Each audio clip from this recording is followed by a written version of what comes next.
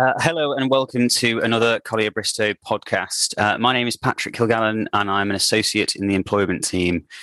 Today I'm just going to be discussing a few topics in relation to the COVID-19 vaccine. So already we can all see that vaccines have had quite a significant effect on how the UK is being able to deal with the pandemic. It's drastically lowered the death rate of those who are double jabbed and has seemingly got us on our way back to normality again. However, ultimately, it is down to everyone's individual choice as to whether they get vaccinated or not. Now, the government are strongly encouraging the vaccine, but they're ultimately stopping short of enforcement in the wider population, with one important caveat in relation to that being care home workers, which I'll touch on later briefly. It's become quite a popular issue at the moment with some of the dancers in Strictly Come Dancing refusing to be vaccinated, and even some of the England players also refusing to be vaccinated. So we thought now would be a good time to address some of the main concerns that employers can have if they want to impose a mandatory vaccination policy on their workforce.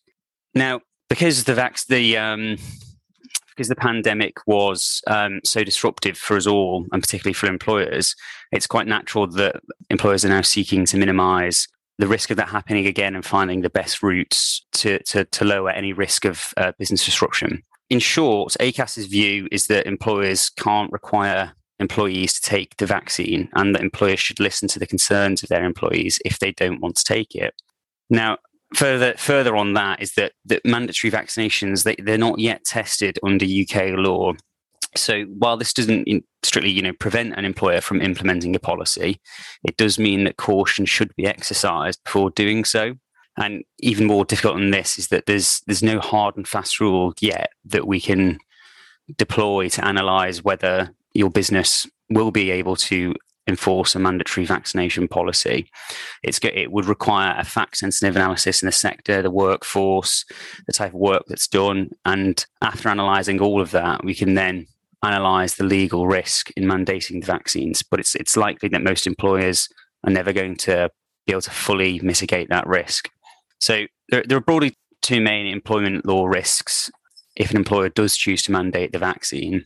Firstly, there is the risk of unfair dismissal if the employee who has over 2 years continuous service refuses an employer's instruction to get the vaccine, and then the employer consequently dismisses the employee. Now, it would be up to the employment tribunal to actually decide the reasonableness of the employer's decision to dismiss, with a variety of alternative measures that can be implemented for individuals who refuse the vaccine, such as regular lateral flow testing, masks, working from home, or even evidence of a recent COVID-19 infection. It'd be quite unlikely that the employment tribunal would consider a dismissal under these circumstances as reasonable. But as mentioned before, that would have to be judged on a case-by-case basis.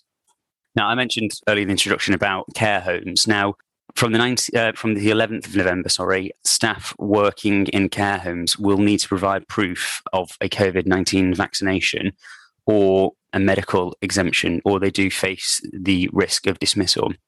As we edge closer towards that 11th of November deadline, some unions are getting quite worried at the moment that there could be catastrophic shortages unless the government scraps its vaccination deadline. They estimate that around 70,000 of these workers will not be fully vaccinated by the deadline currently in place.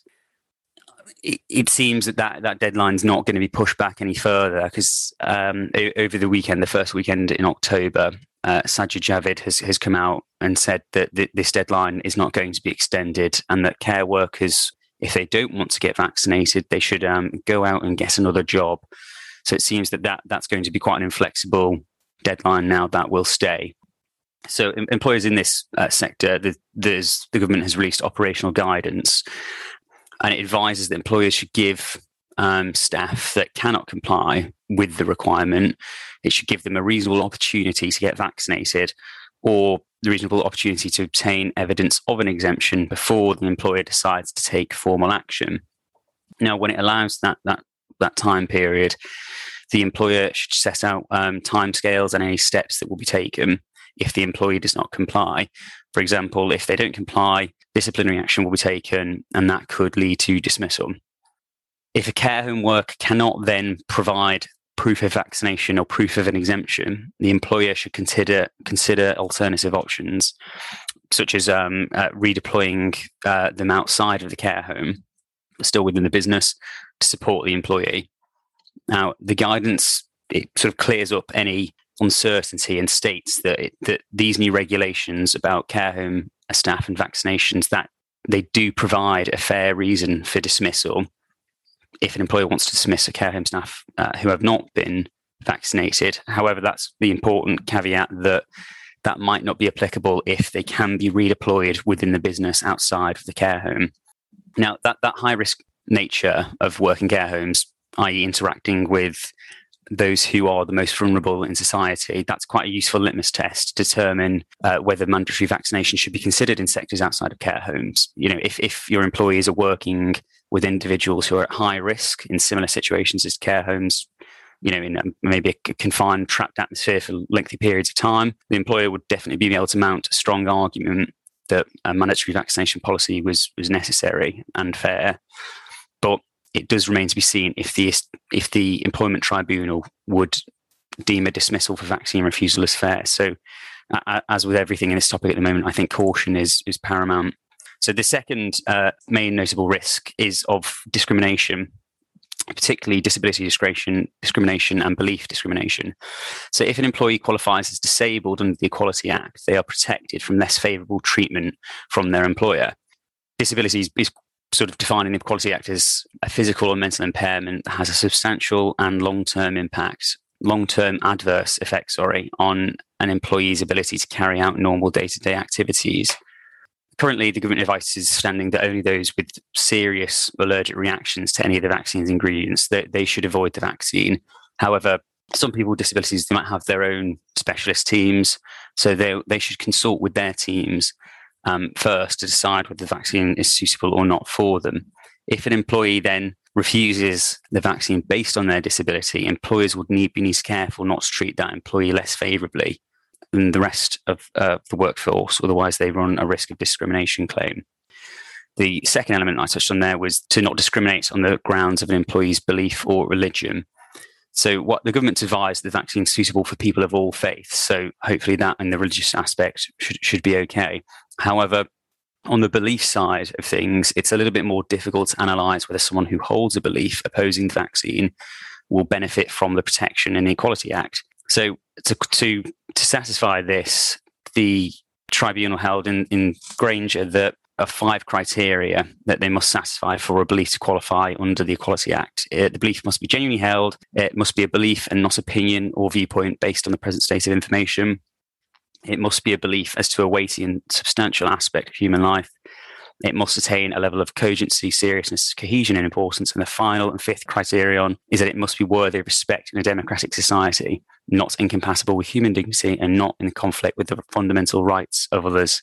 Now, an individual who rejects the jab due to their belief would have to overcome these 4 tests and would crucially have to overcome criterion 4, that it must attain a certain level of cogency, seriousness, cohesion, and importance. Now, anti-vax beliefs based on conspiracy theories are unlikely to satisfy this test. However, it would be a difficult question and an interesting one for the Employment Tribunal to answer as to whether a cultural belief would meet the Granger criteria. Now, even if an act is discriminatory, it can be excused if it's a proportionate means of achieving a legitimate aim. However, with so many alternatives to protecting the workforce, implementing mask policy, implementing regular testing, we think that it's unlikely to be considered a proportionate means of achieving a legitimate aim to have such a policy in place and to provide a defence for a discrimination claim. So, as you can see from just those 2 sort of main risks, mandating vaccines, it's not without its problems. But the question then is, how do employers navigate the issue of vaccines? Now, employers can strongly encourage employees to get vaccinated. So under the Health and Safety at Work Act, it's an employer's duty to protect the health, safety and welfare of their employees. Now, this means that employers can strongly encourage uptake. And indeed, Public Health England has actually released guidance for employers explaining the merits of having employees who are fully vaccinated and also how to actually go about encouraging employees to do so. Now, if you if you bolstered that campaign of encouraging employees to take a vaccine with a voluntary vaccination policy, and couple that with regular testing and maybe even face coverings in certain aspects of the business, you can hopefully minimise the risk as much as legally possible of COVID spreading through the workforce. So just some concluding thoughts on this is that as employers are keen to move past the pandemic, obviously we can all understand that bringing employees back, it makes sense. That's the next natural step. But I just want to sound the alarm bell of caution is that it'd be prudent to keep in mind that this is a new area of law. Key issues are yet to be tested legally. And also on that, we're seeing increasing social polarization on pro-vaccines or anti-vax approaches, and could have a negative impact on the workforce or morale. So as mentioned before, if an employer is considering bringing in a mandatory vaccination policy, it's advisable to analyse the similarities between the employer's work and care home work, because with that now being legally required in care homes to have a vaccine from the 11th of November, that high risk nature is a good litmus test to determine whether the employer should really consider it. It would be interesting in the coming weeks following the 11th of November to see just how that ends up working in care homes, and if the union's predictions of 70,000 having to go and seek alternative employment, see if that is actually accurate.